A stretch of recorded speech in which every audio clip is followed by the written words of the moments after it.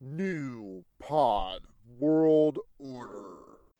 Hi, this is Mike Zapsik from AMC's Comic Book Man, and you're listening to Always Bet on Geek. Wait a minute, didn't Wesley Snipes say that? Didn't Wesley Snipes go to prison? Didn't Wesley Snipes go to prison for tax evasion? Don't bet on black, folks. Bet on geek. When someone asks you if you're a geek, you say yes!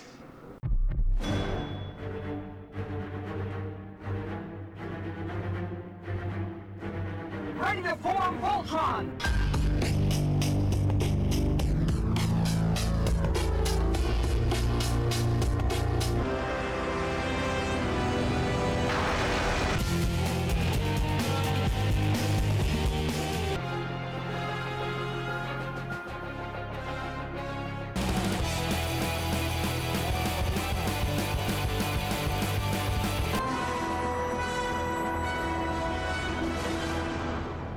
Always Bet on Geek. Hello, everybody, and welcome to Always Bet on Geek. What's up, everybody? This is Marshall, Squishy Now Sing on Twitter, Instagram, I don't know, I think maybe Tumblr. What's up? We're Always Bet on Geek. We're sitting here in the Hall of Geekdom, figuratively.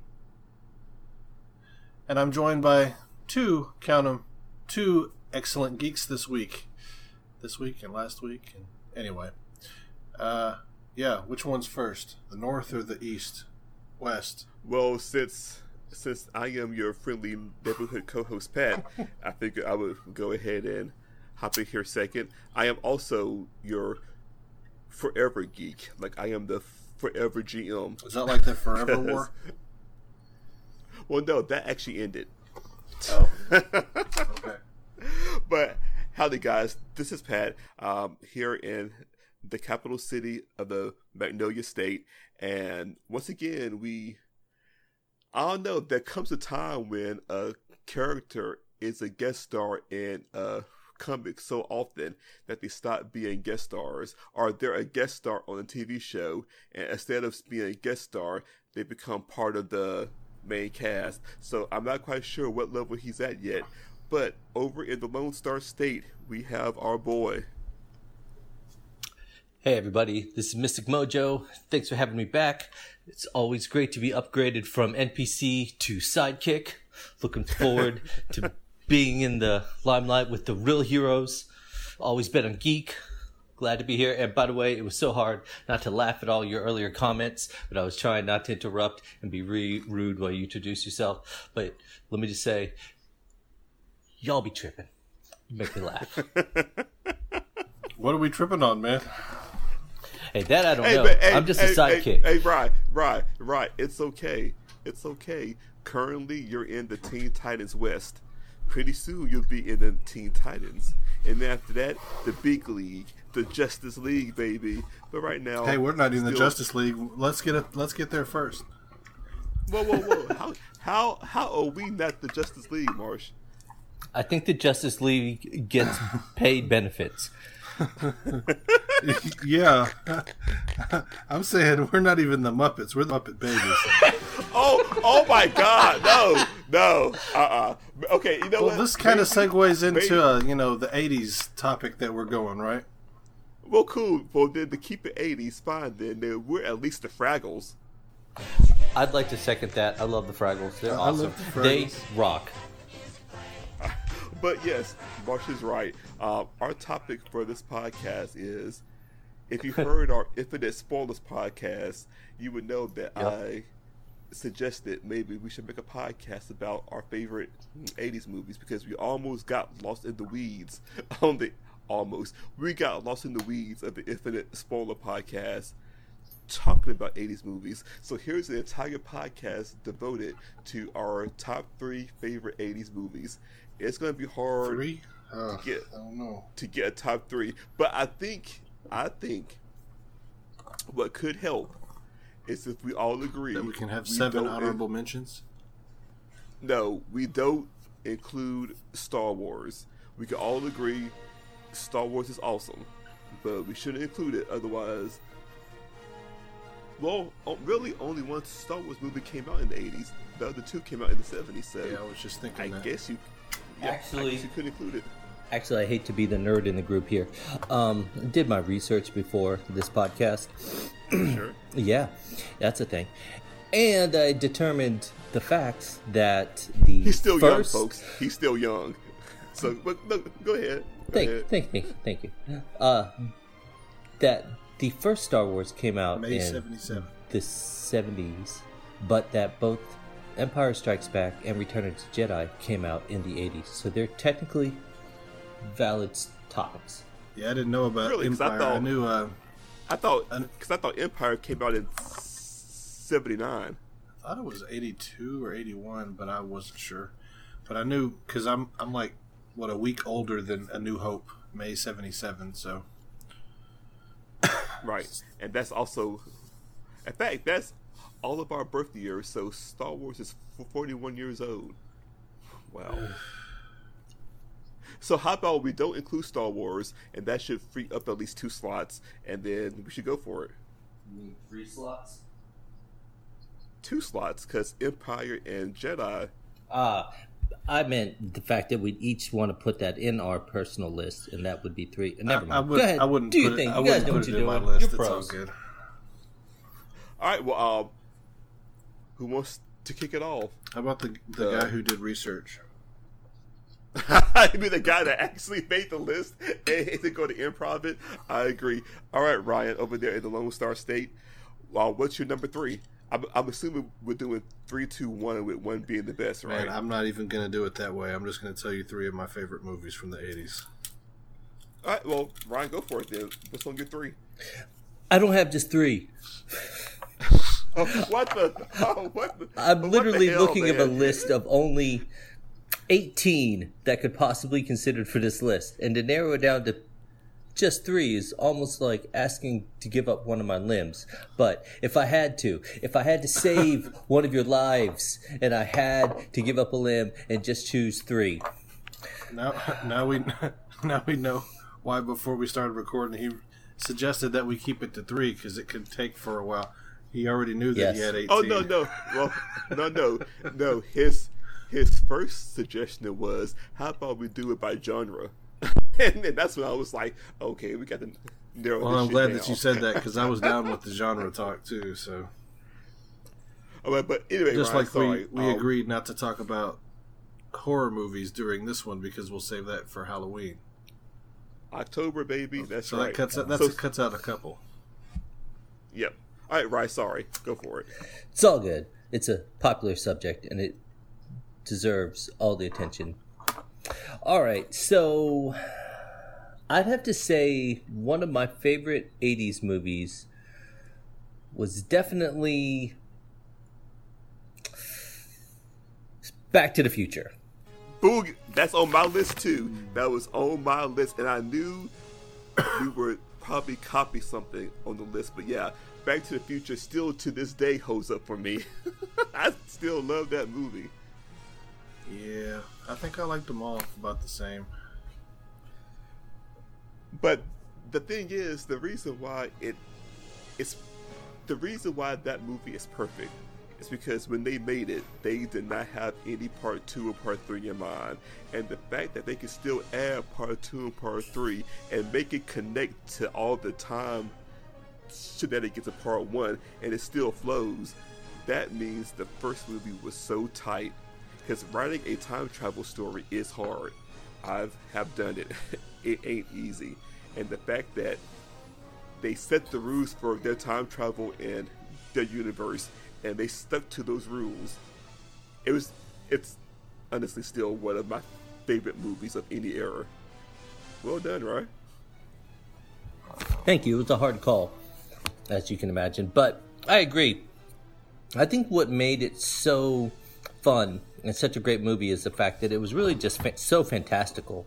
The idea of time travel, especially for those of us as a kid, was pretty novel. Like, we look back at these now and they're kind of like, oh yeah, of course time travel or flying or stuff like that would be a thing. But when you're young enough, a lot of these are still completely new to you. And so, sorry man, that's a good point. So, as somebody who wasn't into comic books, or really sci-fi shows, was that one of your first exposures to time travel? Oh, it was definitely my first and only exposure to time travel as a child. Amazing. Okay, because when I was younger, my first exposure was Star Trek. So I always thought time travel was cool thanks to Star Trek. That's actually very good. Yeah. And then of course I was in the comic book, so there's time travel all over DC and Marvel, especially DC. Damn. When this baby hits 88 miles per hour, you're gonna see some serious shit. So that's awesome, man. I never met somebody where that movie was their first exposure to time travel. So it was my first exposure really to cool, time man. travel too, by the way. Really? What else was there before that? Hello? Hello? Anybody home? Hey, think with fly, think. Star Trek. Right. Well, he comic says books, that, but 'cause- like for those of 'cause us who were young, white, and poor, we didn't have access to such Well, I had tons of freakish comic books. I fantasies. didn't fucking read the sons of bitches. I don't know if there were time travel stuff in them or not. Because really, to this day, the time travel story that's still a pivotal moment of my life. Days of Future And Past. No, it was The City on the Edge of Forever, the quintessential Star Trek time travel story. It still holds up. It's still touching. It's still awesome.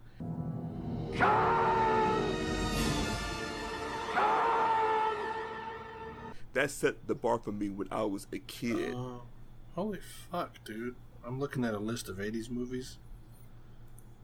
This is... I don't know. I shouldn't have even looked. This is just... Yeah, this that's is why I too did it. fucking That's many. why I said I can't pick just 3, but I will for So, you because anyway, I love so- you. So I'm sorry. So Ryan, go ahead. But as that was your first exposure to time travel, how did it make you feel? To me, this is really cool. I mean, I just don't think I can take that kind of rejection. Well, I was really just blown away on the idea that you could take relatively common items and if you were smart enough, you could come up with a way to make science bend to your will. And it was different because as a kid, I had been exposed to some fantastical elements like the Lord of the Rings Right. and stuff like that. So it was kind of understanding how magic could do certain things. But to see technology used in such a fantastical way, that to me was really exciting and adventuresome. And it just kind of opened my eyes that, oh, wow, maybe there are other things we can do with technology. And it was just so much fun with the characters and how they related to each other. And they were such a contrast in personalities. You had Marty McFly, who was young and impulsive and insecure. He's an asshole. And then you had, old Doc, who was, crazy. The intent here is to gain a clear perception of humanity. Where we've been, where we're going, the pitfalls and the possibilities, the perils and the promise. Perhaps even an answer to that universal question. Why? But very confident. He was like the quintessential mad scientist, but with a heart. And that's what made him relatable. Well, Marshawn, how about you? Since you surprised me too about this being your first time travel exposure, how did it make you feel when you first saw it? I thought it was cool. You do something at this time and it affects the past and this and that, and just like it does now, it hurts my head thinking about it. It was cool to see how they did it. It always, as long as it ends up well and you see it all turn out. Roads? Where we're going, we don't need roads. Cool. I mean, like Ryan said earlier, there was things that you didn't really see before.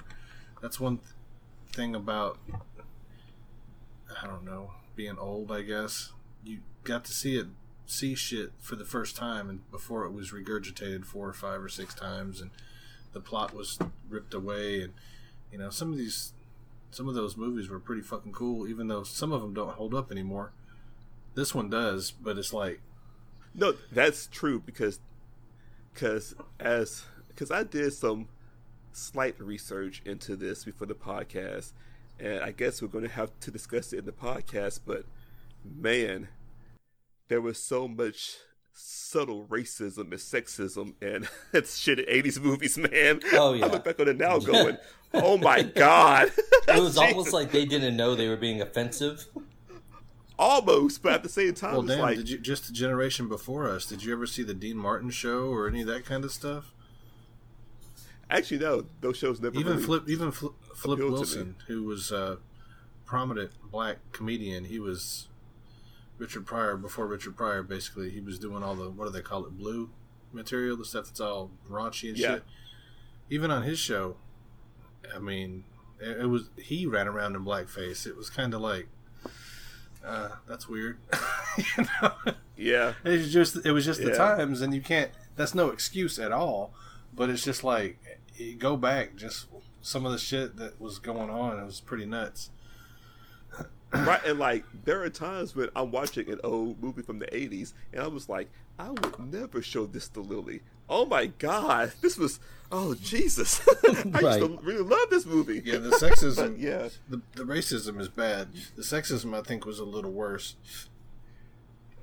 Yeah, because since this was the 80s, they were just coming out of the 60s and the 70s, so they were trying to be, quote unquote, trying to be more careful with the racism, but they didn't care about the sexism. Mm-hmm. I mean, man.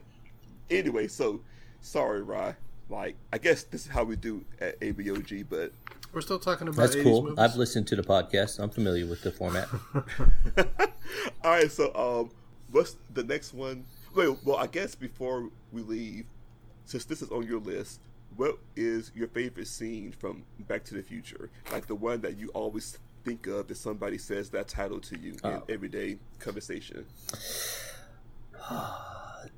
Once again, just one. Yeah, well, okay, yeah.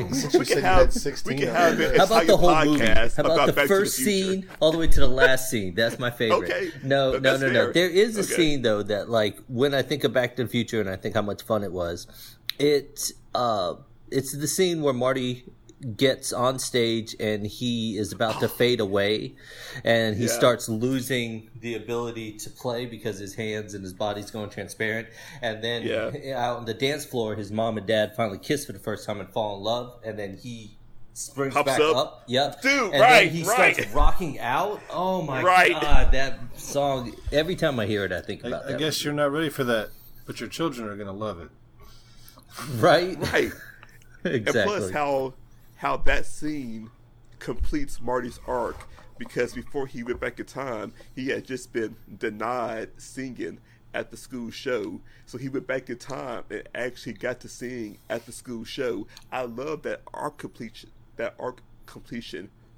It's subtle, but it Part like definitely fulfills that part of him and Right. brings the story full circle. So yeah, lots of layers in that movie. There are so like the. Well, It's like the older you get, the more you see like, oh man, right? Okay, cool. Okay, should we? Well, let's do it by person. All right, Ryan, that's one of your three, and that was your favorite scene. What's the other one on your list? Want me to go again? Yeah, let's do it. All right, man. By person. Yeah, fair enough. Okay, so the next one is a childhood movie that just made me realize that, like, if you've got a good bunch of friends, anything's possible. And if you've got a good bike, Here we go. there's no adventure you can't This might be on my list. get to you. I Goonies. think it is. Down here, it's our time. It's our time down here. Goonies. Yeah. Goonies, man. Oh, that movie was so amazingly fun. That movie, even though I don't know why this happened, but that movie actually is what made me have a crush on Cyndi Lauper. I don't know why. Like, she was only in one brief scene and then her song, but it The did song, it for me, man. the I song don't does know. it for me. But Cyndi Lauper, I never had a thing for her, but absolutely, the song does it for me. Gives me all them childhood feels. All right, then. How about this, Marsha and Ryan? Which of the girls did you find most attractive? The one with the glasses or the one who was like a cheerleader or something. The grandmother. The only thing we serve is tongue. You've got problems. But throw, hey, throw them out from the train. Go. Equal opportunity, romantic. I love it. She was a badass. She could kill me. I dig it.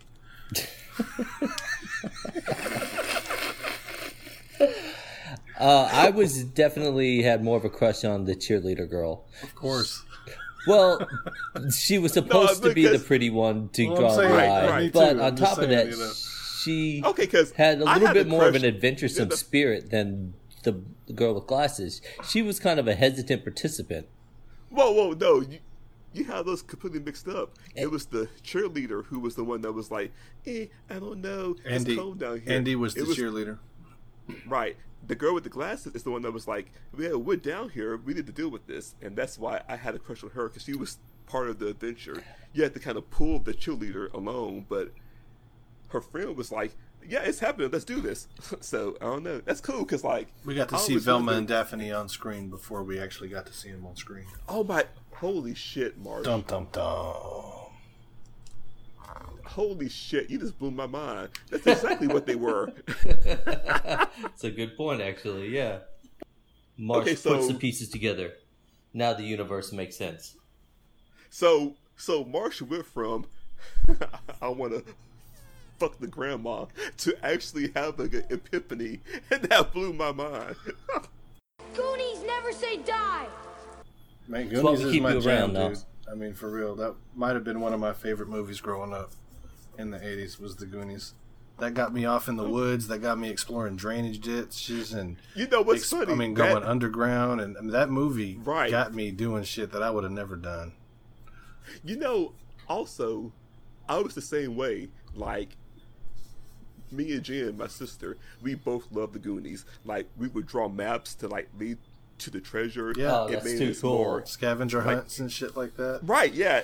Yeah. It made us more adventurous, and I think maybe part of the reason why the cheerleader never really did anything for me is because Jen hated that character. Jen was like, why is she acting, she's on an adventure, why is she whining? I was like, I don't know, sis. I mean, maybe she's scared. Yeah, but the other girl isn't scared. I said, right, and the boys are scared. Well, except for Chunk. Yeah, but he came around. Yeah, you're right. Okay, I don't know, but she could not stand that character. I would be scared too if I had the fucking Fratellis chasing me with guns and shit. Hey, true, but if you think about it, if you take the criminals out of it and it just be a mishap and you're stuck down there, that would be awesome. No, see, what's funny is, as a kid... You say that real quick. Hold on. Point. Yeah. You say that would be awesome, stuck underground, like with the miscraft. I was just right. Because I was. You could go. You want to take this one, Pat? Yeah, because like when I was a kid, the crooks never scared me. It was all the traps that scared me, like the boulders and like the spike. Gator, where are you going? I'm setting booty traps. Booby traps. That's what I said, Sam. Setting booby traps in case of anybody's following us. Like if we're tall, so we can hear them coming. Yeah, but those things were old, man. I mean, if you just took a run for it and just ran, you'd have been all right. It took 20 minutes for them boulders to snap off and fall. You know what I'm saying? The thing had to say, shit, it rolled over here and snap, and then rolled over here and snap. Wow. So where I would have died would have been at the organ. When I had to play to open the door, that's when I would have died. Because I just, unless the gods were with me and I just hit the shit and it opened and been like, oh, hey, okay. It's A sharp, or if it's a B flat. If you get the wrong note, or B flat. No, I would have fallen into that pit of spikes. That would have been it. Okay, so Ryan, I'm assuming me and you were in the same boat where it was the traps that was more scary, or were you also scared by the criminals? The criminals were an uncomfortable part of it, but they weren't an interactive threat. I think the traps were much more real because you didn't know which way the traps were going to go. You knew the criminals were basically going to try to capture them. They probably weren't going to hurt them, but they definitely were going to capture them. They might kill them. But the traps, anything could happen. The booty traps. Right, because... Didn't you see the booty? Right, because... Right. I think what it is, it just occurred to me, the traps did not care how old you were, kid or adult, they would kill you. Right. The criminals may have mercy on you since you're a kid, and as long as they got paid, they would probably let you go. That's a good way to put it. I agree with that. I think that's what it was with me, yeah. Now, I will say the only time the bad guys scare me is when they put Chunk's hand into the blender. Tell me everything. Okay. And then I pushed my sister down the stairs, and I blamed it on the dog. Everything. Okay, I'll talk. In 3rd grade, I cheated on my history exam. In 4th grade, I stole my Uncle Max's toupee and I glued it on my face when I played Moses in my Hebrew school play. In 5th grade, I knocked my sister Edie down the stairs and I blamed it on the dog. And that joke has been repeated in countless movies ever since then. Right. It's even going to be repeated in an upcoming movie called The Spy Who Dumped Me. Which, if you haven't seen the previews for it, I haven't. Yeah, I mean, I saw if the you previews, haven't seen right. it, check it out. Oh, but that did make me like Rocky Road.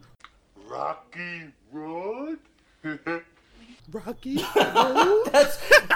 That was first product placement. I think got was it in the everywhere. Goonies.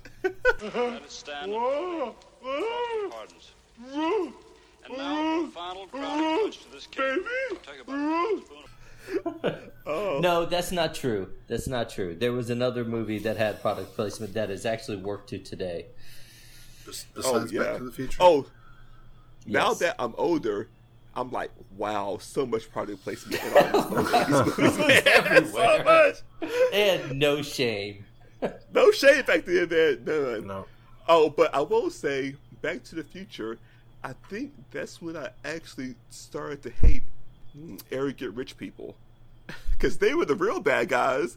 They were going to bulldoze their neighborhood to build a golf course. And like they were so smug and arrogant about it. You know and, what? Like, What movie made me hate like corporation deals was Poltergeist. Oh, the ancient Indian burial ground, right? Son of a bitch, you moved the cemetery, but you left the bodies, didn't you? You son of a bitch, you left the bodies and you only moved the headstones! You only moved the headstones! Why? Why? Right. I think that's an 80s movie, but that's not on my list. That's a great movie though. Okay, Rye, since this is also on his list, I'll actually ask you, what is your favorite scene from the Goonies? It's the one that you think of when you hear Goonies. Jeez.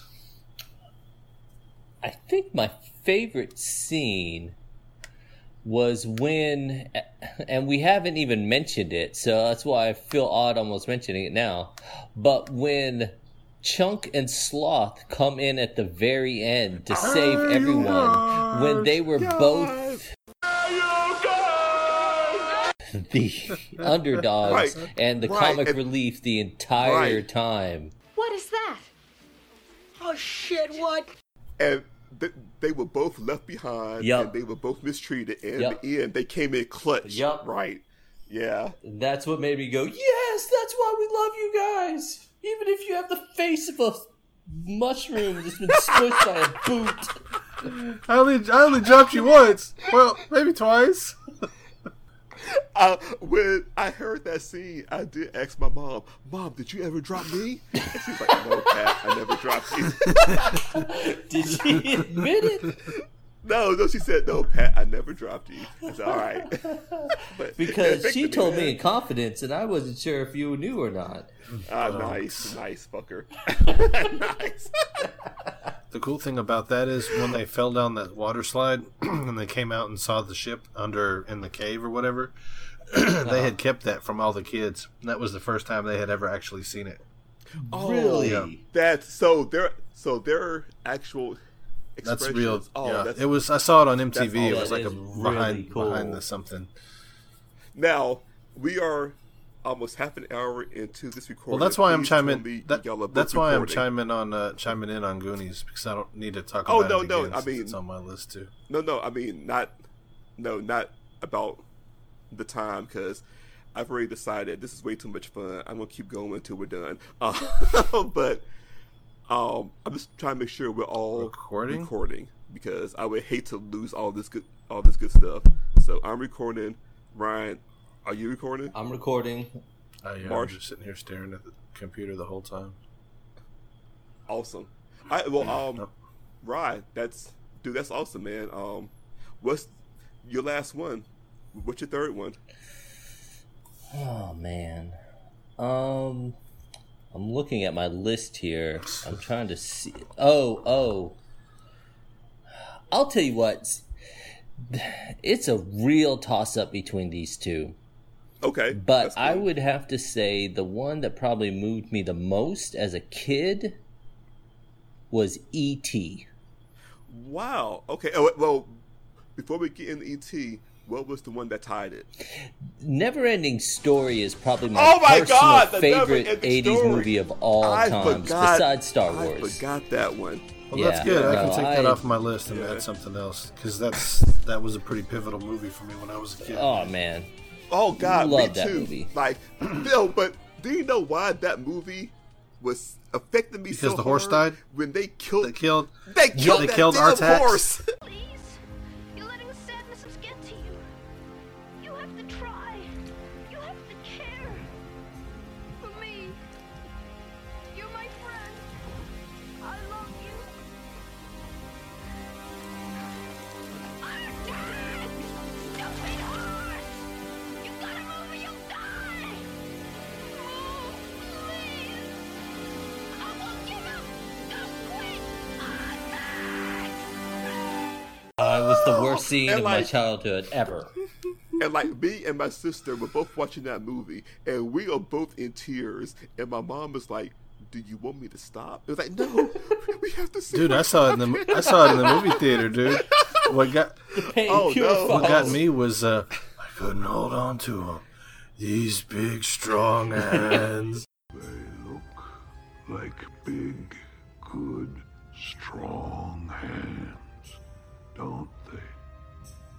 I always thought that's what they were. Oh, my little friends. I couldn't hold on to them. I'm like, oh my God, the bat, the snail. And the end with the wolf, bear with me, I can't remember its name. It's something really cool. Oh my God, that movie was so intense. Yeah, and the wolf is in the cave at the end, and nothing's more. The wolf says, "I have let it down. I have looked for a boy named Atreyu, but he has slipped my grasp. I almost had him in the swamps of despair." Yeah. And he's like, "I'm Atreyu! Come at me now!" Right! His name was Atreyu.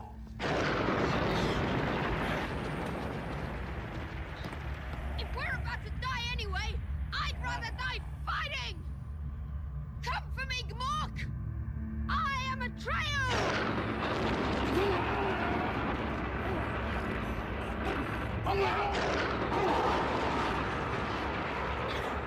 That scene was so intense.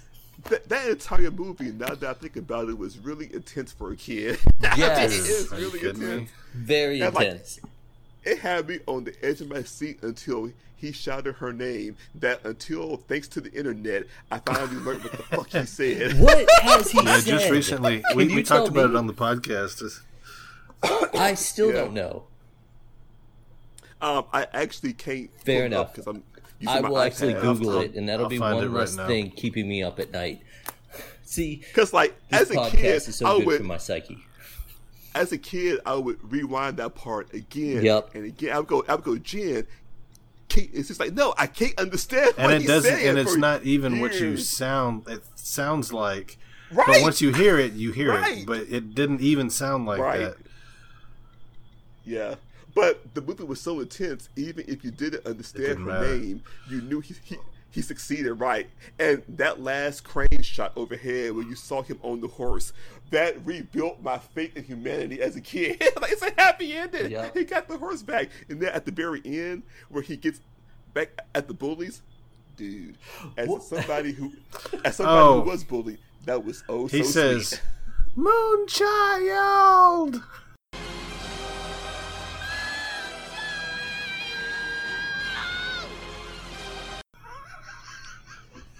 Moonchild, right. It's the most... Wasn't it supposed to be his Yes, mother's name? it is. Okay. That now I suddenly feel like this movie has dropped a notch in my mind. Hey, but I'm kidding. But I still you know love what that did movie. happen? Who am I kidding? You know what did happen though? After I discovered that piece of information, I told myself, no matter how dark it gets on the internet, it served its purpose by finally clearing up that mystery for me that would have hunted me to my grave. Like, what did he say? Sir, you're dying. I have to know. As you die and your life passes before your eyes, it shows you all your mistakes, and that was one of them. You're like, what the fuck? And then it goes to the next thing, and it's like... I never knew.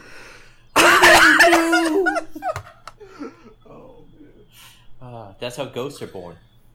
That would be a fucked up way to become a ghost. What the fuck did Bastian say? Sure, though. I couldn't leave this mortal coil without learning. The Empress needed a new name. I couldn't understand it. The fucking storm was too strong.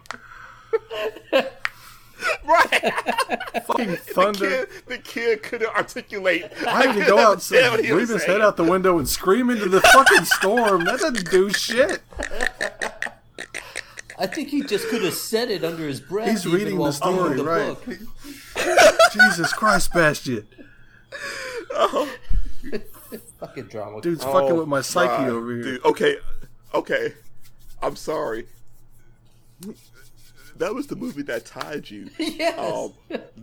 Let's go back to E.T. So apparently I get 4. Booyah. Yes. Well, what about E.T. that touched you?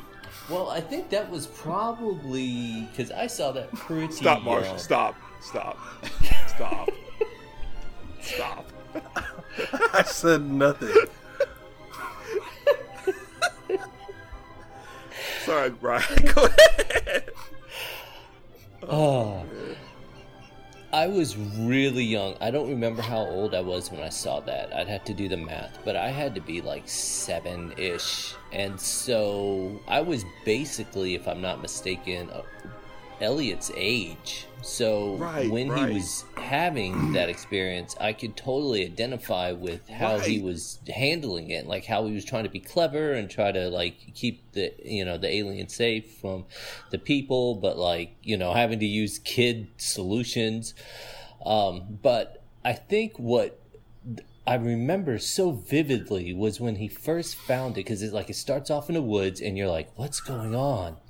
And these lights happen and you're like, what's going on? And then there's this scurrying of movement and you're like, why are you still in the woods, kid? Get out of there. And finally you meet E.T. and then Elliot's like, oh, I have to take you with me. And so he's trying to figure out a way to bring the alien home. And so he pulls open a bag of Reese's Pieces and he starts laying a trail to lead it into his bedroom. By the by, sorry, right? Talk about the most perfect product placement any company could ever ask for in a movie. Do you know how many times I asked my mom for some Reese's because of E.T.? Yeah. You were not the only one. I still to this day love Reese's Pieces over Reese's Peanut Butter Cups, and I know it's specifically because of that. It's gotta be. Yep.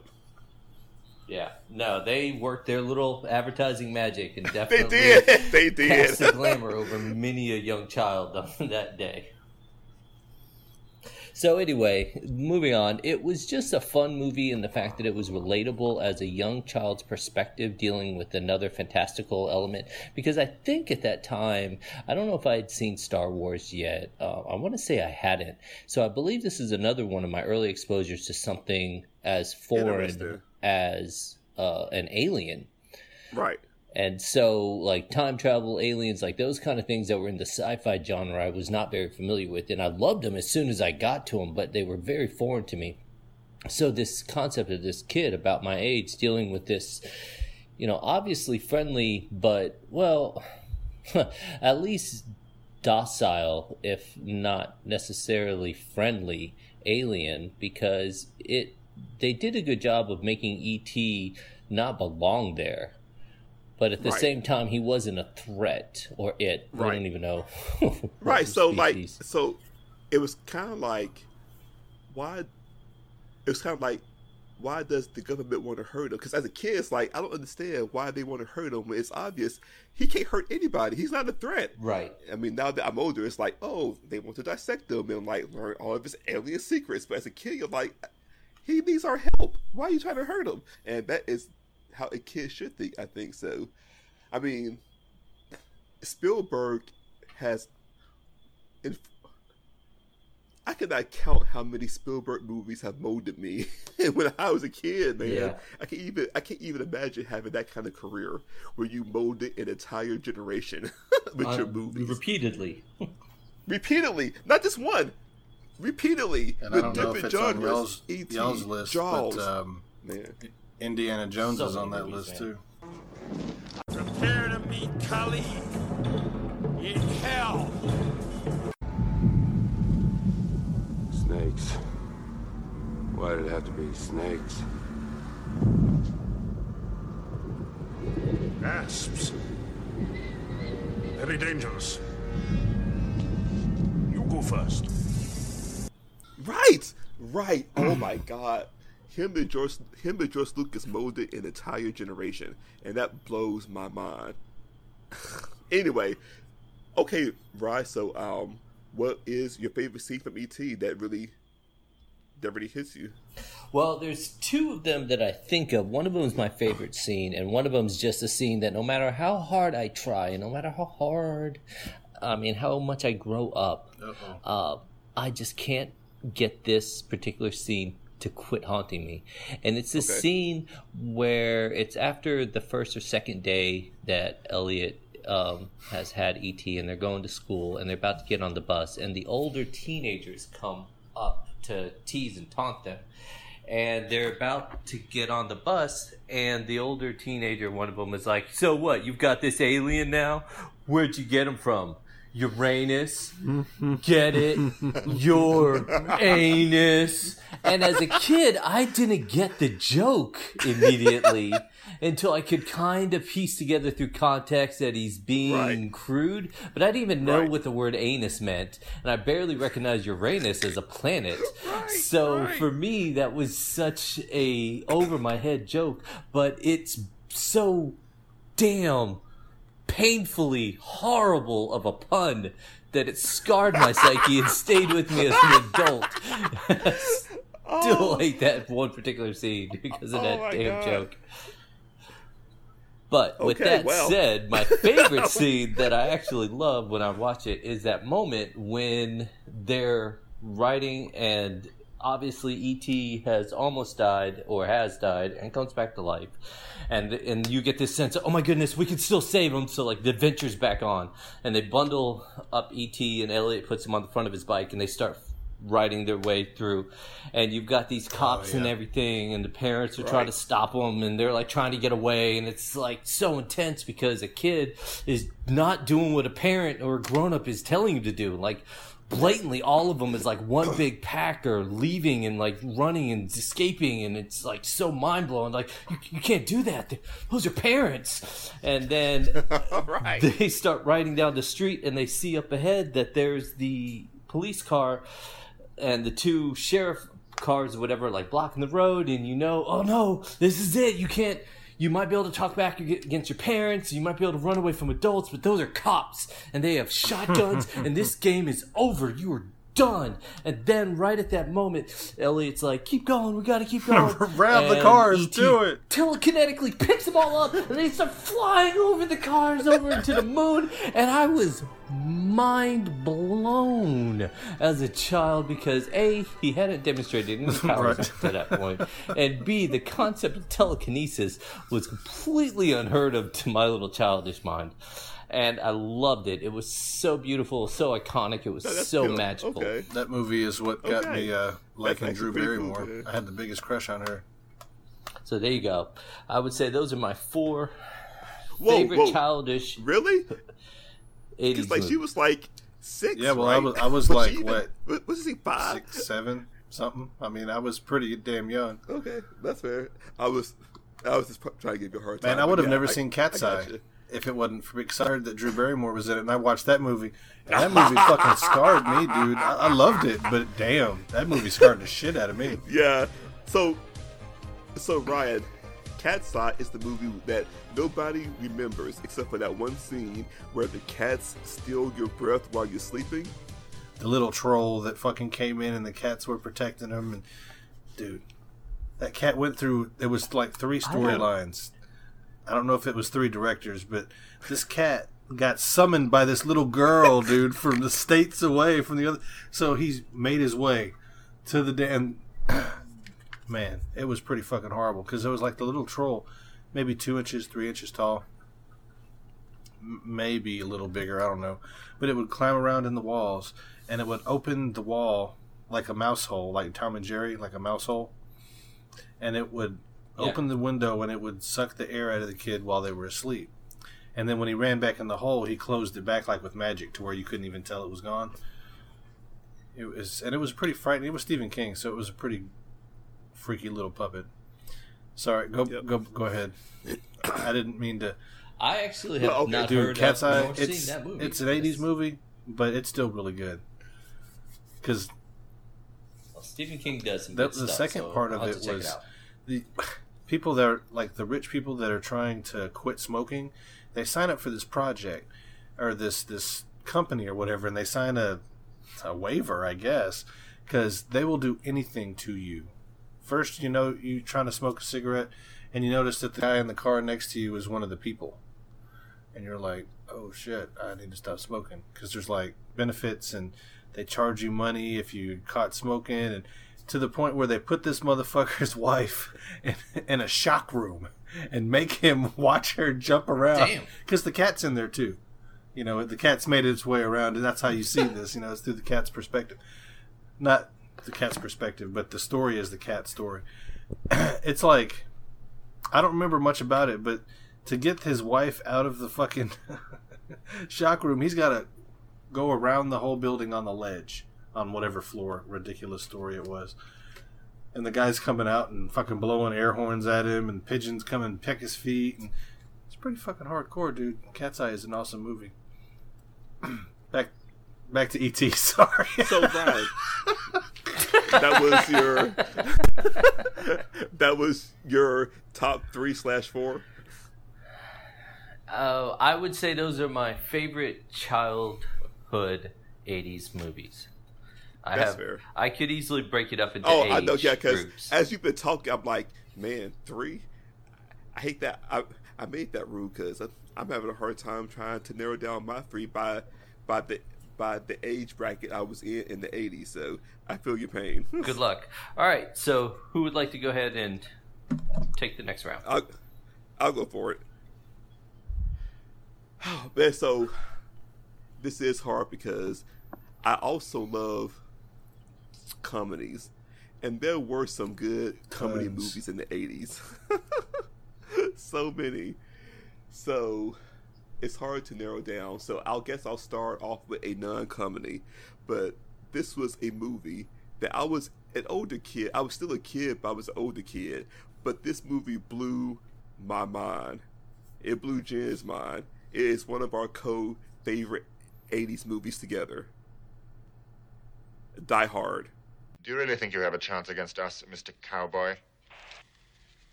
Yippee-ki-yay, motherfucker.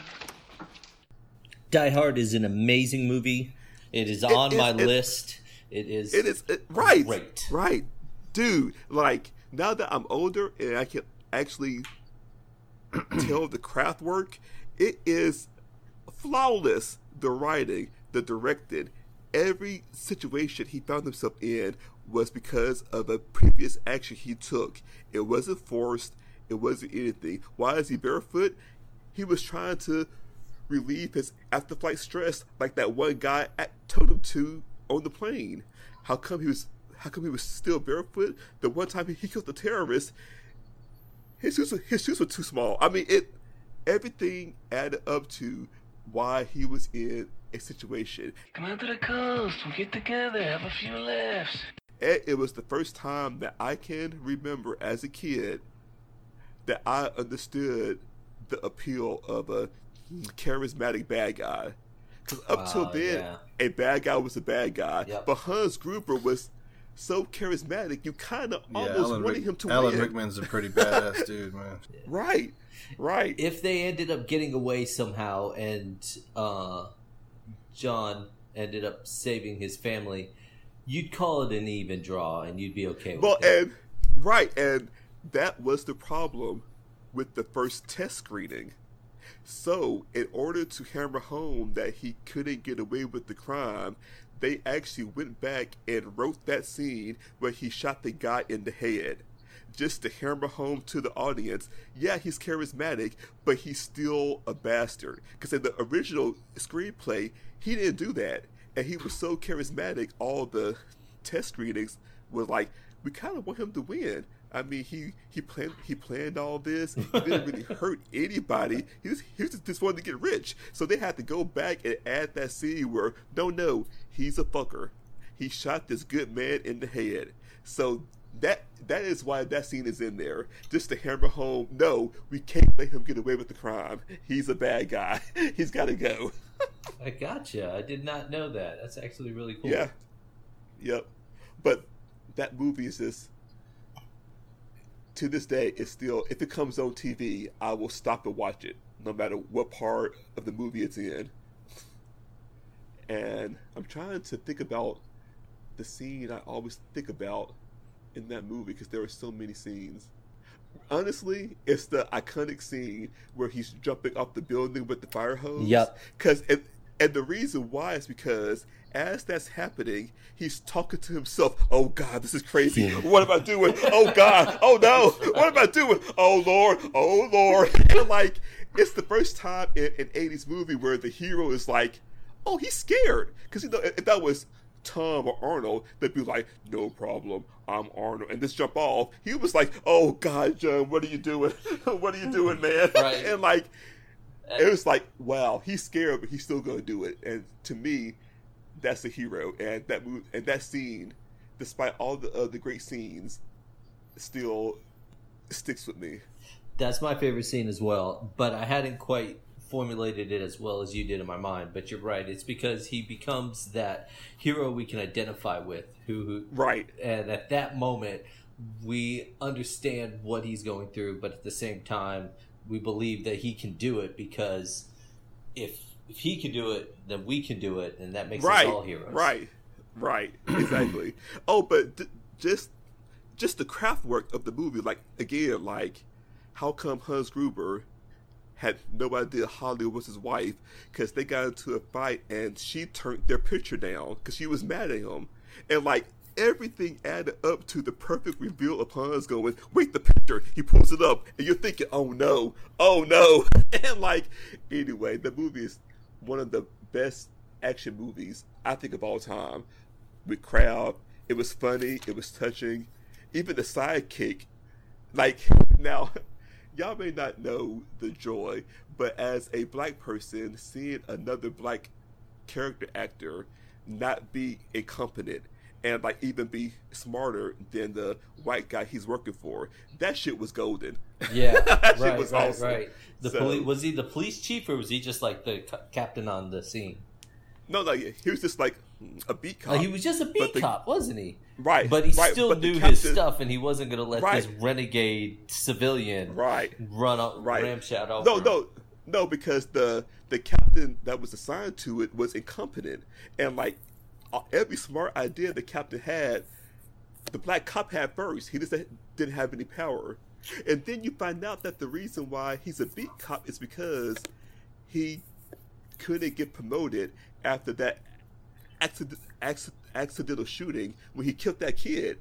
And it was like, oh my God. So it's every scene works. Every scene mattered. and it all added up to a great movie. And I think that's why, no matter how much I enjoy all the other Die Hard movies, it can't top that first one. That first one is just a perfectly crafted action movie. I've never seen hard it. to top that. You have to be messing with us. No, I'm really man. not. I've seen the 10 minutes here and there, and then all the quotes and all the everything else, but no, I've never actually seen it.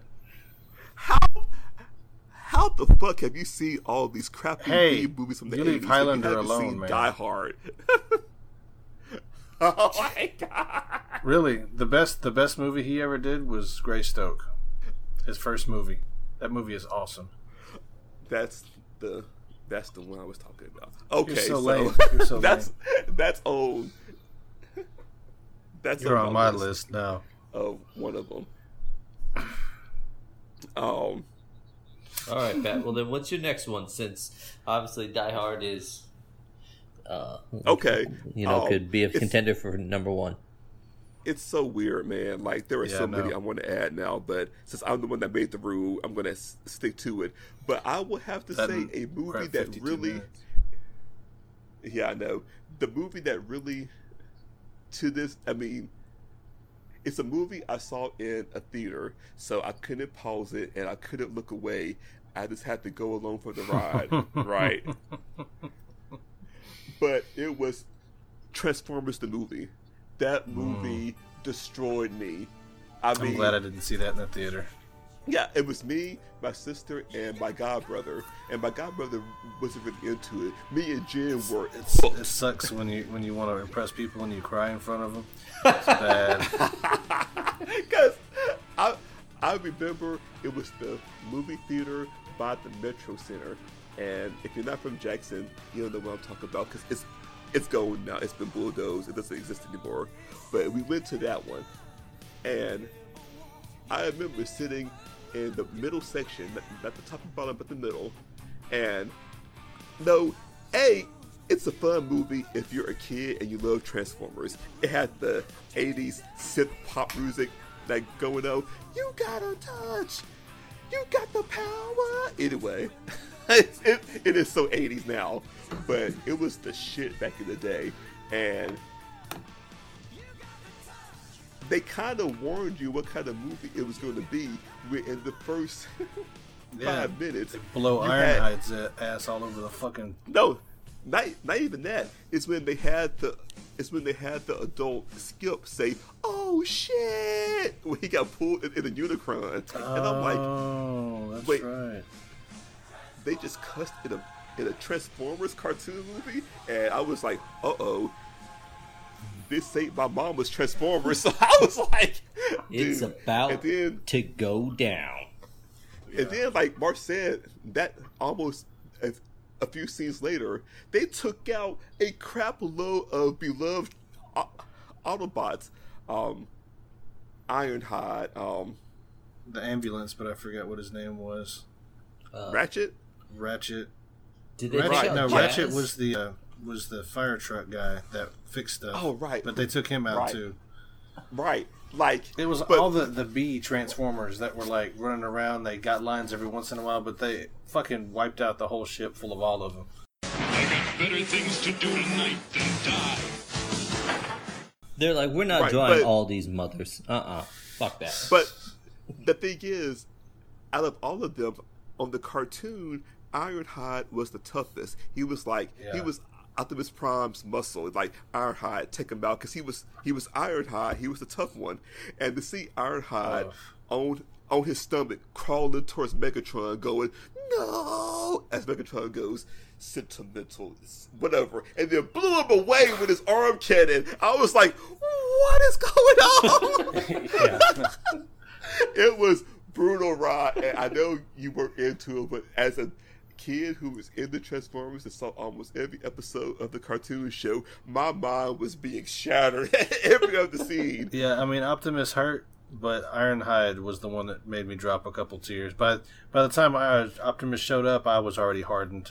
No, see, I was like, no, I was the opposite, because I was like, it's okay. They still have Optimus the undefeated, Optimus the unstoppable leader.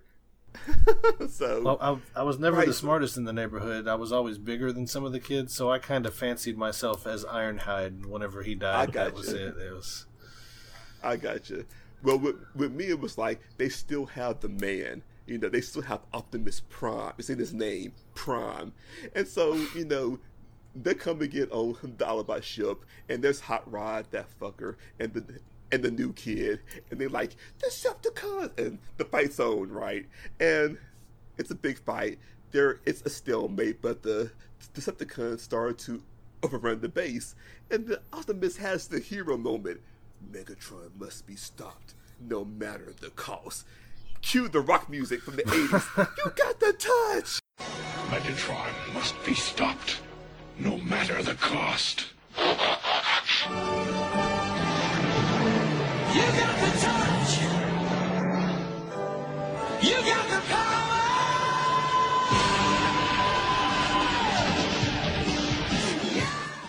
And like he transforms. Yeah, and he kills like 12 Decepticons on his way too. Right, all by himself. And then like he kills them in truck form, and then he flips over them with his cannon, kills some more, being a complete badass superhero leader, right? And I'm like, that's right, mother. I'm like, as a kid, I didn't cuss, but I was like, that's right, Optimus, man, Optimus. Anyway, so yeah, it was hurtful. And then it was okay. The scene I always remember, so you won't have to ask me. It's like it's the final showdown between Optimus and Megatron. It's this really badass moment where Megatron says, I don't know the exact words, so it's kind of a paraphrase. Why do you throw your life away so recklessly? Way so easily. And the Optimus says, that's a question you should ask yourself, Megatron. One shall stand, one shall fall.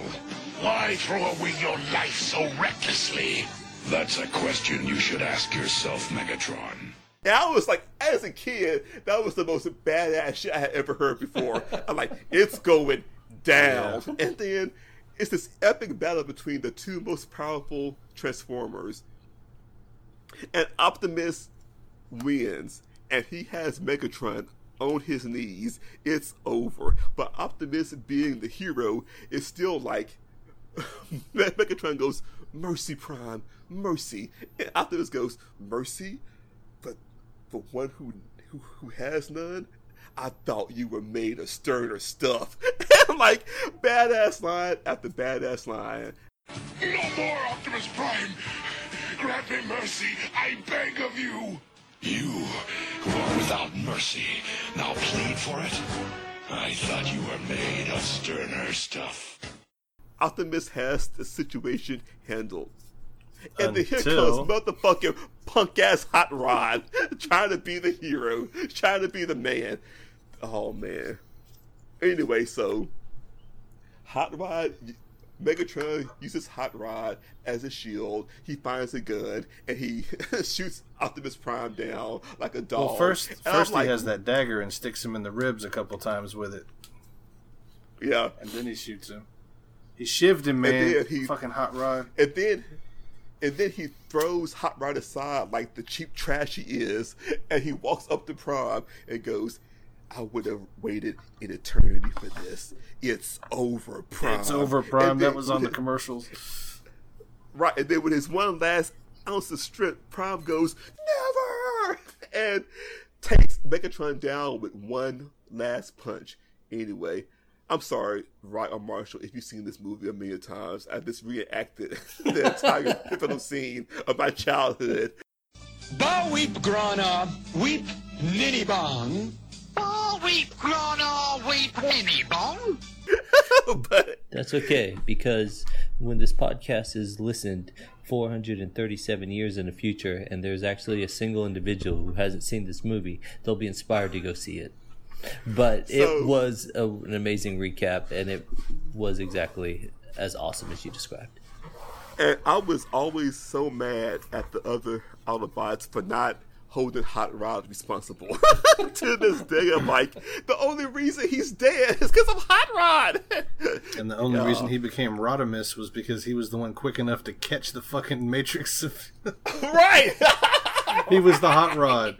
It's like, the cosmic power axe is falling. It's going to hit the ground. The Flash catches it quickly. Here. And then hands it to the guy that they wanted to be the leader. But no, you touched it first, buddy. Well, what do you mean? I don't want the Infinity Gauntlet. Right. What the man? fuck? And I couldn't even be happy that he became Rodimus Prime. I was like, you killed Optimus! Okay, did you keep watching the TV show after the movie? I did. Of course. How excited were you whenever the white Optimus when he came back? I was so excited. I bought the toy. Oh yeah. And that's what they wanted you to do. Absolutely. Yeah. It was the first example of heroes really don't die in comics or anything. Well, for depending on the... Yeah. But yeah, so... Yeah. And like, the one last line from Megatron after he became Galvatron is that he comes back to take the crown back from Starscream. He walks in all badass, and Starscream is like, Megatron, is that you? And all he says was, here's a hint, and he transforms into a massive cannon and blows Starscream away. And like, I was like, this movie is so hardcore, man. And then steps on the crown on his way up the steps to sit in the throne. Right. Who disrupts my coronation? Coronation, Starscream? This is bad comedy. Megatron? Is that you? Here's a hint.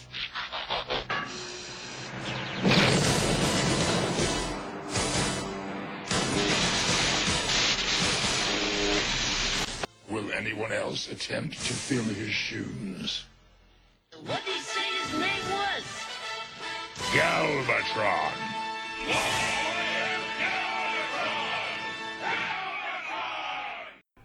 Oh, and one last thing that came from a supporting character, somebody who wasn't even important, but when they're on trial on the Shark Transformer planet, right, and one guy goes, "Spare me this mockery of justice." Guilty or innocent? Spare me this mockery of justice. Innocent. And then they just killed him. I was like, okay. You went out like a G, man. That was epic. Anyway, that wraps it up. Sorry, I rambled, but yeah, that was my number 2. And I guess my number 3, I'm not going to include a comedy. I'm going to include the movie that actually made me a fan of fantasy. And that was Legends. Tom Cruise. Well played, sir. It was the first, because I was never into Lord of the Rings, all of that. So that's my first fantasy movie, and it blew my mind. Like, the magic, the sheer spectacle of it all. And the fact that, and then, the fact that the makeup on Tim Curry was so awesome. He looked like a Hell Lord, you know what I'm saying? Flawless. And then, right, and his voice, I mean, to this day. He's such an amazing actor. Every wolf suffers fleas. That's the movie that had me really digging on that chick, and she was in Ferris Bueller's Day Off too. Yep.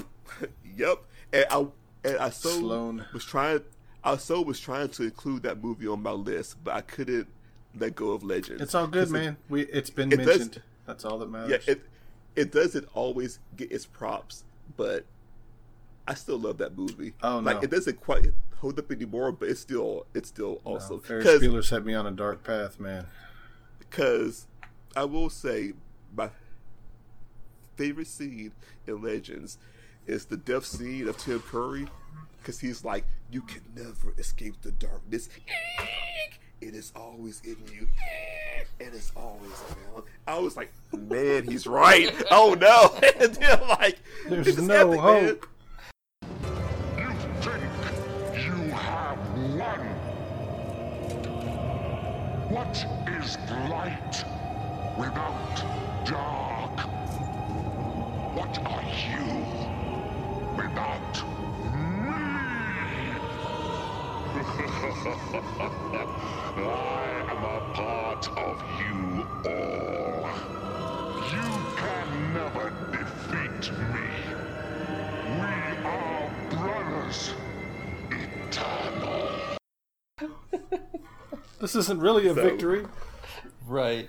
What does all this mean? We sacrificed all this. Doesn't goodness win? No, not forever. Well, what? You win, but goodness, no. But like the point of the movie was it was a cycle, and you always would need to have heroes to stand against the darkness. Right. And as a kid, I was like, right, that blew my mind. You can't actually beat it because it has to be a balance. So anyway, Legends. And as an homage, since you did mention that movie, my girlfriend would, if she was here, claim that's one of her top 3 for sure. She loves that movie. And if Jen was here, she would insist on me giving my fourth mention, like you had yours, and hers would be The Dark Crystal. I love that movie. I have it on my list, but I was going to save it for Halloween because it is creepy. Yeah. It is creepy, but my sister, being my sister, her favorite scene is, "You have wings? Of course I do. I'm a girl." She loves that scene. She loves it. But she loves it. That and The Secret of Nim are another right there. Great movie, dude. Yeah. I have them both. I tried to watch when you watched it. Well, the animation, the characters were so expressive in their faces. You didn't see that shit at the time. Yeah, I mean, not at when all. they squinted, I mean, when they were horrified, you could see it in their fucking face. You didn't know what the. Whoa! I tried to let Natalie watch that. She got about 10 minutes in. She didn't even see any of the scary shit. Just Dom DeLuise being comedy relief and the fucking dragon, the cat. She couldn't handle it. The cat was too evil for her. It was too bad. Right, and like, because it's weird how, now that I look back, kid movies didn't pull their punches in the 80s. No, they were teaching you lessons. Yeah. They not good lessons. Right, because The Dark Crystal was honestly creepy. Like, when they drained the Gelfling That juice, was the most disturbing thing of my childhood. It literally made my skin crawl. And then they drunk it. Yes. As like, that was macabre. Yeah. As a child, seeing that twisted me. After that, I wasn't ever the same. I saw the right. I saw The Shining whenever I was a kid, and there was a couple of moments in that movie that, like when he opened the door to look into the hotel room, the room that the woman was in. Yep. And then, of course, the two girls at the end of the hallway. Right. And then the blood exploding out of the side of the walls, and a couple of just flashes like Polaroids. The naked woman in the tub. Well, yeah, but not. The nudity never even affected me. I was so wasn't freaked the out by nudity; this. it was the horror of what she became. Well, that was the room that I was talking about. The room. Oh with the woman. When there's a number for it. Yeah. First opened the door. That was the moment that I remember the most. Well, what's funny is, oh God, I'm sorry, Ryan. You're right. This should have been 5 because I can't pass it off to Marshall before I give my honorable mention to my second favorite action movie of all time. I can't do it, and it's Aliens. Oh yeah. I love. I'm glad Aliens. you mentioned it because I'm looking at it on the list, but I wasn't going to say it. Game over, man. It's game over. Oh my God! I mean, it invented Space Marines. Yep. I mean, I was sheltered, so a lot of these movies, the rated R movies, I didn't get to see until I was older. Well, every summer, me and Jen went down to spend a week with our cousins, Tracy and Leslie, and for some reason, we got into a tradition of watching shit that you couldn't normally watch. No, like of watching horror movies, like because I guess we all enjoy being scared together. So it was down there that I saw Nightmare on Elm Street and Friday the 13th, and it's an action movie, but Aliens was scary. Yeah, it wasn't an action movie. It was a survival movie. The fact that there was action in it was just a side effect of them trying to survive from an unrelenting an unrelenting foe. Probably without that movie, Walking Dead wouldn't be around right now. Exactly. Yeah. That's the kind of vibe, the 80s vibe of... Yeah, hopelessness, of course, overwhelming. Yeah. Right, and of course, Bill Peck said, "Game over, man. Game Why don't over." you put her in charge? To this day. Right? Oh, man. And people who don't know that line, you know they're too young. Right. Oh, and it was one of the first movies that I can remember where the two toughest people were the women. Yes. That's true. That was groundbreaking. You had Ripley at that time. and the Hive Queen. No, the Latino chick, Rodriguez. Vasquez. Right, man. Anyway, that's what I'm saying. The 80s stuff, I got you, man. My pothead stuff did not affect my 80s memory. I got all that. So, Rod, I'm sorry. I have 5. Did you want to add one to your list before we go to Marshall? You're already adding all of the ones that I have. I literally have all of these written down. So, okay. But I do want to say before we move on for Alien, one of the things that I loved about it is that it introduced to our culture what I feel is arguably one of the most terrifying, powerful, and unstoppable alien in any concept of any story of any genre ever, and with the exception of any kind of alien that has like magical powers, because that doesn't count. Well, actually, what about Predator? No, I think the alien is even scarier and more terrifying than the Predator. Right, because old black cop beat a Predator in Predator 2. An old black cop can't beat an alien. But right, I do think the only other alien from the 80s that is as unstoppable was the Borg. We are the Borg. Lower your shields and surrender your ships. We will add your biological and technological distinctiveness to our own. Your culture will adapt to service us. Resistance is futile. Oh, Star Trek, the next generation, because they were introduced in the 80s too. That's true. That is true. It's not technically from a movie, although they were in a movie. No, that's true. No, but yes, fair I will that's agree true. that as aliens go, the Borg and the Xenomorph, if they ever came together, this universe would be gone. God. Assimilated Xenomorph would be game over for the Alpha Quadrant. Yeah, that'd be it. That'd be everything right there. We just have to have a Q come and step in and take care of business. Right. You have to. The only way to stop it would be to use divine intervention. Right. Okay. Hard reset. Sorry. My bad. I don't know how that too happened. Crazy. I spilled my orange juice, the Alpha Quadrant got mixed up with the Gamma Quadrant. Marsh, what's your 3? Even though me and Ryan, I guess, copy a lot of your list too. Let me look at this list. But did y'all have Legends on y'all's list, or was that a surprise? That was a surprise for me. It was a great one. I didn't remember it. I wouldn't have chose that. But yeah, no, that wasn't on my list. It definitely would have been on my girlfriend's list. So it would have been covered somehow. Well, if you need help, Marsh, I'm not going to do 3. I'll just I'll just give you a couple of them down the list because we're going too long, so I'm not getting into the movies. One movie that was really awesome when I was a kid was Tron.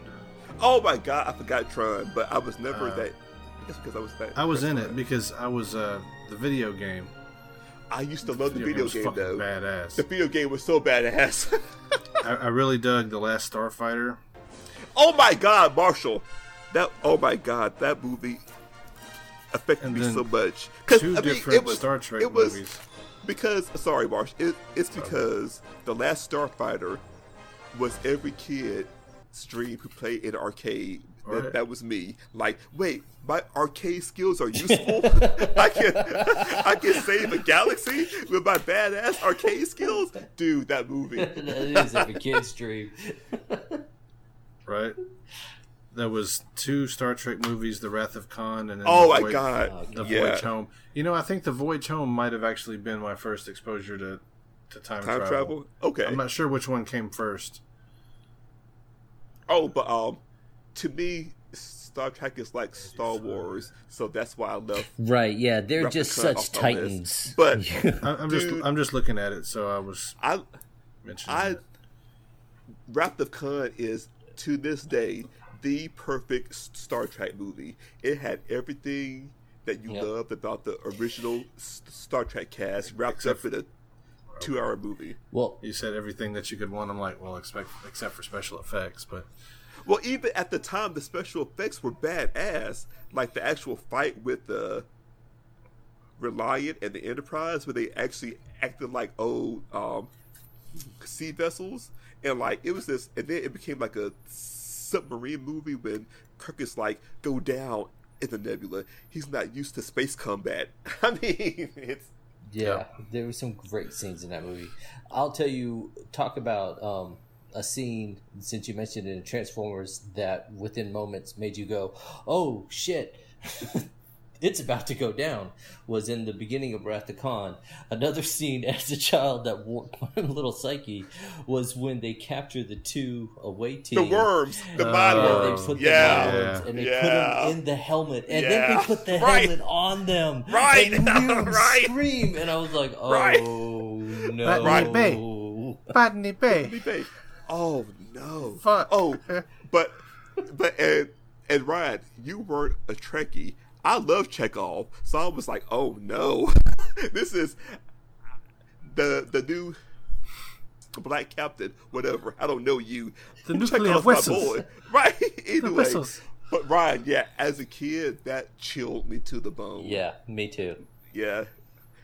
Yeah. Okay. Yeah. There's tons on this list. I'll just do 3 more. And sorry, Marsh, that made me like Shakespeare and like Moby Dick. No, because like the line from Moby Dick that comes was like, "No, Kirk, there's no escape from hell's heart. I stab at thee for hate's sake. I spit my last breath at thee." I was like, "Holy, this is from hell's heart. I stab at thee. For hate's sake, I spit my last breath at thee." And that I just liked him because he was the dude from Fantasy Island. Yep.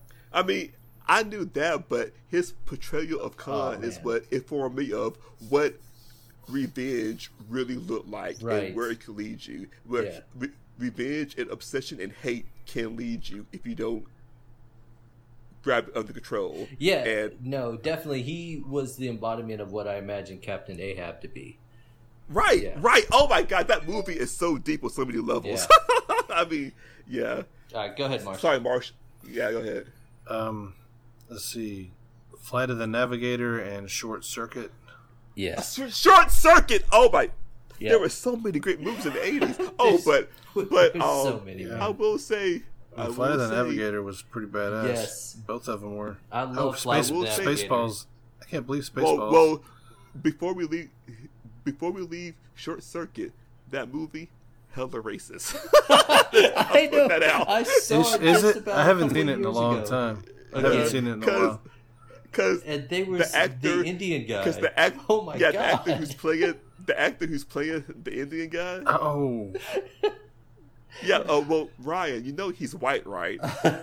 Oh, I did not know that. Yeah, I don't think I knew that either. He's not even brown.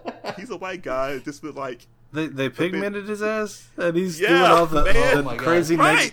I knew he was doing all the negative stereotypes. No, my goodness, and you can say that 2 times, and all this kind of shit. And it's so horrible. Right. I didn't know. Okay. That makes that movie even funnier. That might have to go up to the. That's pretty. Because right quick. So, and I'm only choosing the movies that are were for the quotable content that me and my mom would go back and forth for hours and hours and hours. And this Short Circuit was one of them. Another quick movie from the 80s that's hella racist is Sweet 16. A lot of John Hughes movies are borderline racist, but it's Sweet 16. I never saw that. What's funny is my friend, who's a white woman, has a husband who's Asian, and I have a feeling I know where this is going. Right, and she was like, you know what? I want to show you one of my favorite childhood movies, Sweet 16. It's a John Hughes movie. And she puts it on, and they're watching it. She's like, oh my God, I'm so sorry. I'm like, this movie is hella recognize racist. this guy? Do you have any family members like him?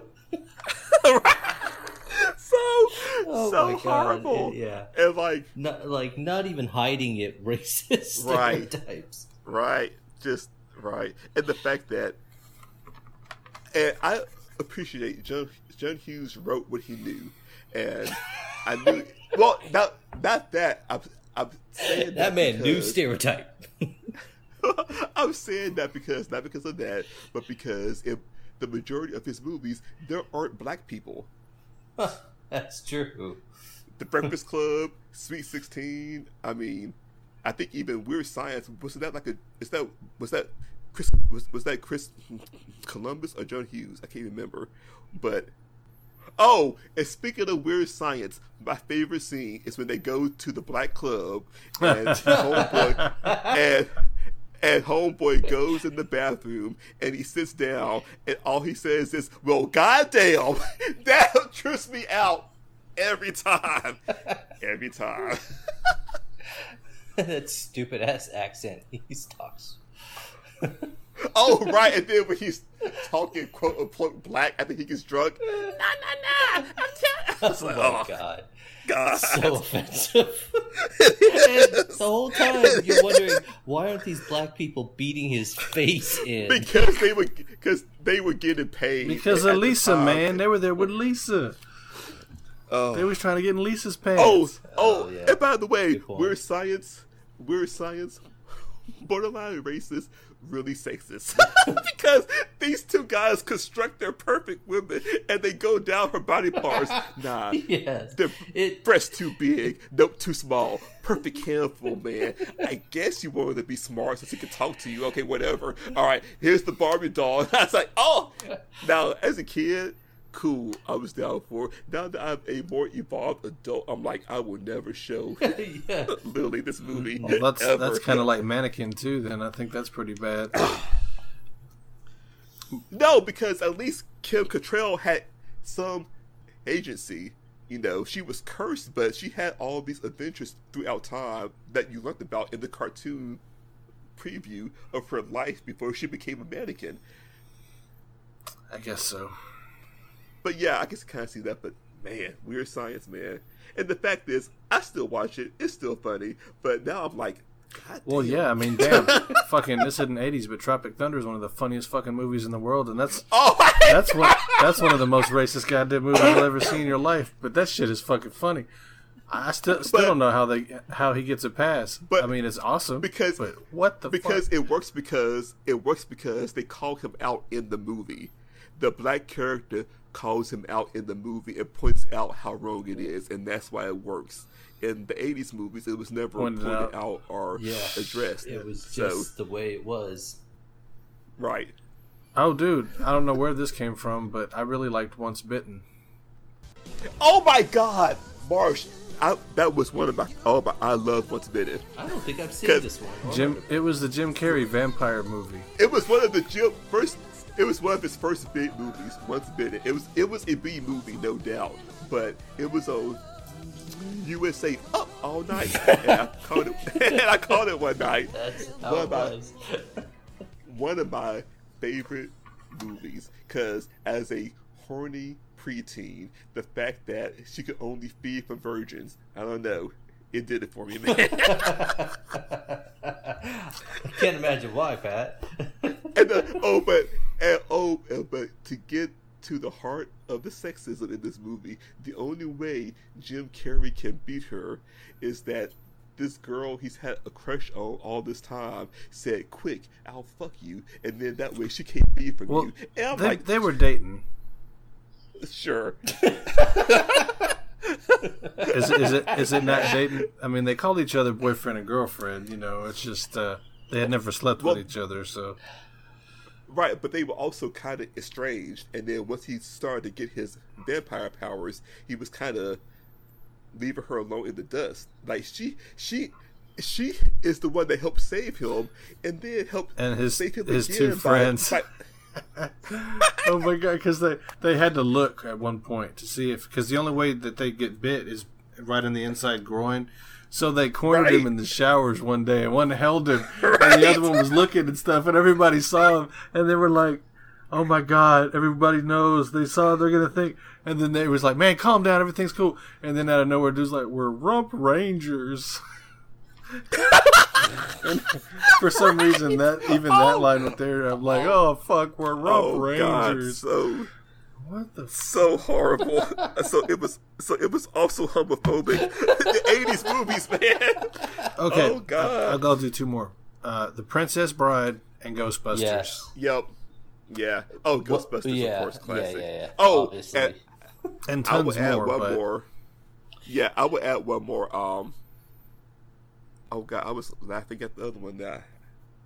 I forgot what I was going to say. There was just so many. Yeah, really great 80s movies. Oh, I didn't want to get into them because it's so late. So, and the 80s movies, the 80s. I mean, they were even casual with date rape, because if you go back and rewatch the first Revenge of the Nerds, oh yeah, oh god, there's that scene in the Funhouse bouncy one where, technically, if you really want to call it out, he had a mask on. She's like, "Hey, it's you," and he just nods and then moves in and takes care of business. And then after the cuddle sex, he took his mask off, and she's like, "Oh, you're good." It's like, what? No, this is the dude that's been chasing you around. This is when, holy shit, you're going to jail. Right, because he pretends to be her boyfriend in the Darth Vader mask, and then goes down on her. They have sex because she's like, how come you were so good or whatever? He's like, well, jocks, they think about sports, and nerds, all we do is think about sex. So if he would have sucked, then he would have went to jail. No, it wouldn't have. It doesn't matter. Okay, but she didn't say anything. This podcast has definitely revealed some very dark sides to some of our hosts. No, because what about the panty raid and the fucking video cameras and stuff that they left in the video cameras in the showers? Right? The whole group, the whole dormitory got together and was like, "Ooh." It's another movie that should not be emulated in any time. They got their own TV show, fucking King of the Nerds and shit like that. No, like, really, the only redeeming scene in that movie is when the black fraternity came to save them at the end. But besides that, it was a homophobic, sexist, well, I mean, yeah, dude, racist, slightly rapey Porky's, Meatballs, all those movies were just as bad. I mean, worse. I was never even allowed to say the word Meatballs or Porky's around my mom. She would get that look in her eye. Oh, a movie I have to give props to, Blues Brothers. I love that movie so much. Classic. Because you know why? Because they hate Illinois Nazis, and guess what? I do too. You said the Nazis like that for some reason. I thought the Nazis from Natchez, Pee-wee's Big Adventure. Oh my god, Pee-wee's Big. Oh my god, I did not like that movie. Dude, I liked it a few times, but when I saw it on acid, dude, holy crap. That was I saw that movie, and then I saw Akira for the first time, Ghost in the Shell, and Ninja Scroll. Oh god, all four. You just really wanted to mess. It wasn't me because I didn't know. It was that were fucking with my head. I loved the shit, and Akira almost broke me though. Talk about animation and expression on faces and stuff. That. Yep. Fuck. Well, also, because I love Ninja Scroll. Ooh, that's pretty hardcore, man. Talk about rape and shit. Because now that I think about it, right, there was actually a rape scene in the first 10 minutes of the movie. It wasn't that early, but yeah. That was an adult horror. Because she killed him story with that. Yeah, that wasn't quite the same as a wacky teen adventure. Right. Most of the then there was also Monster Squad. I was going to save it, but Monster Squad was a big deal to me when I was a kid. I never saw that movie. What? Oh, Pat. Oh, man. I never saw Monster Squad. I mean, I know of it. I just never saw it. Whenever you're here, I may let you borrow it. Whoa.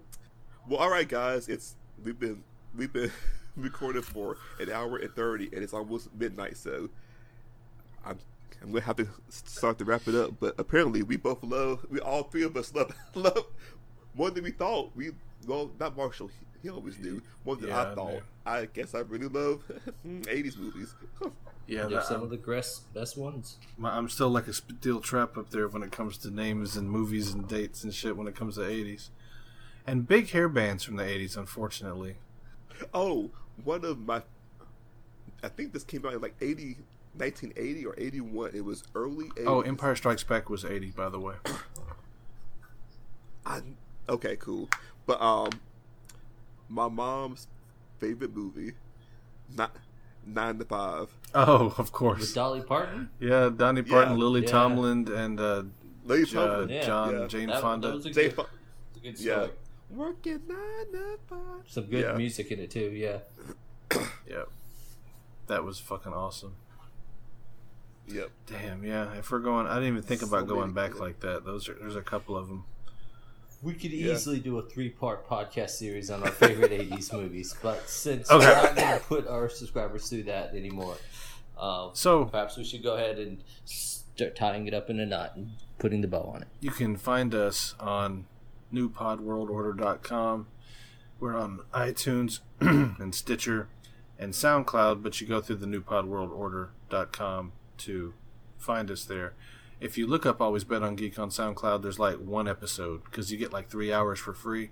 So I have like 3 hours worth of content up there. I don't even know if it's 2 full episodes or whatever. NewPodWorldOrder.com, iTunes, Stitcher, YouTube, Facebook, Discord, Twitch, half the shit we don't have going yet. Just look, find out. Really all you got to do is Google Always Bet on Geek. All of our shit pop up. Except for Twitch and Discord, they're both still young in the crib. The YouTube and Facebook should pop up because they're more mature. Definitely the Twitter, because I'm raising through the ranks in the influencer again. I'm working on it. Mr. Influence, and you can also send us an email at alwaysbetongeek@gmail.com. Guys, this was fun. There were so many more on my list, but like you said, we could keep talking for like 3 hours and still. I could talk to you for an hour just about Ghostbusters. I mean, there are so many quotable lines in that. Actually, it's just ridiculous. And to be fair, Ghostbusters 2 was like 1989. Really, I love Ghostbusters 2. Also, 80s. I saw them both in the movie theater. In the same week, I saw Greystoke and Ghostbusters. And I was. Fucking. Okay. Greystoke is great. Okay, let's go ahead. Let's go ahead and wrap this up. I mean, Highlander's on my list too, but Greystoke, Highlander was more impactful. Right. Was there anything you wanted to plug before we wrap it up? Just say if you're looking to find out any of my latest content, please go check me out on YouTube. You can find me under Gamer Lifestyle, and I'll be putting up new videos and my ramblings up for your viewing pleasure or your flame war, whatever you decide to do with it. Just glad to have you on board. Don't invite that. Oh, so guys, before we leave, should we have a subreddit or should we just leave Reddit alone? What do you think? I did Reddit for a minute for the Tell 'em Steve Dave, and then I've just heard lots of negative things. I haven't really seen anything crazy except for the fact that it's basically the same shit you see on Twitter. I mean, anonymous people say all kind of crazy shit to you, but I mean, there's ways of blocking folks. I mean, if you make 1,000 accounts, I can block you 1,000 times. It's not that big a deal, right? I mean, that's true. So I'll probably go ahead and just make one so we can lock down the name. Sure. And then if we add anything, we do. If we don't, then it's our name. You can't have it too late. The trademark is pending right now, so I mean, it shouldn't be too long. Sometimes it could take a little over a year. It's been months and months. I don't know. One day it'll come in. Yeah, but if we go ahead and lock it down now, I'm not saying don't do it. I'm saying also. Okay, cool. All right, guys. Well, This has been your friendly neighborhood co-host Pat, down here in the capital city of the Magnolia State. Up to my north, it's the man, the myth, the influencer. And to my west, in the Lone Star State, the Mystic Mojo saying, thanks for spending your time with us. Take care. And on that note, we out. Long live the 80s movies, but I'm glad that we figured out how not to be racist, sexist, or homophobic in movies anymore. Oh, dude. Good times. Coming to America. Coming to America. I almost lost my black card. Thanks, Marsh. That's a good note to end on. Coming to America. Samuel L. Jackson's first movie. It is. Sexual chocolate. I believe the children are future. Thank you. Spread the will and let them lead the way. Sorry. Okay, and on that note, we out. I'd like to give a big round of applause to my band, Sexual Chocolate. Hey, you! Are you tired of all the big name options for energy drinks? Looking for something that's sugar-free, low in caffeine, but still gives you that swift kick in the ass without the crash? Alex Stiff here, and I'm the singer of the rock band The Fill-Ins. And after being tired of all the bullshit options on the market, we partnered up with a private music venue called The Rim to offer a better alternative to folks with an active lifestyle. It's called Hate Energy. Doesn't matter if you're a musician, athlete, or just a busy SOB. Hate Energy not only gives you some extra pep in your step, but this special blend of B12 and B6 also helps wake up your brain without the crash, which is helpful for folks like me. Hate Energy is a proud sponsor of the new Pod World Order, and all the listeners here can get 10% off your order of Hate Energy by typing in the code NPWO at checkout. Just visit thefillins.com/store and make sure to use that code NPWO on the checkout page to get that sweet 10% off. Hate Energy. What do you hate?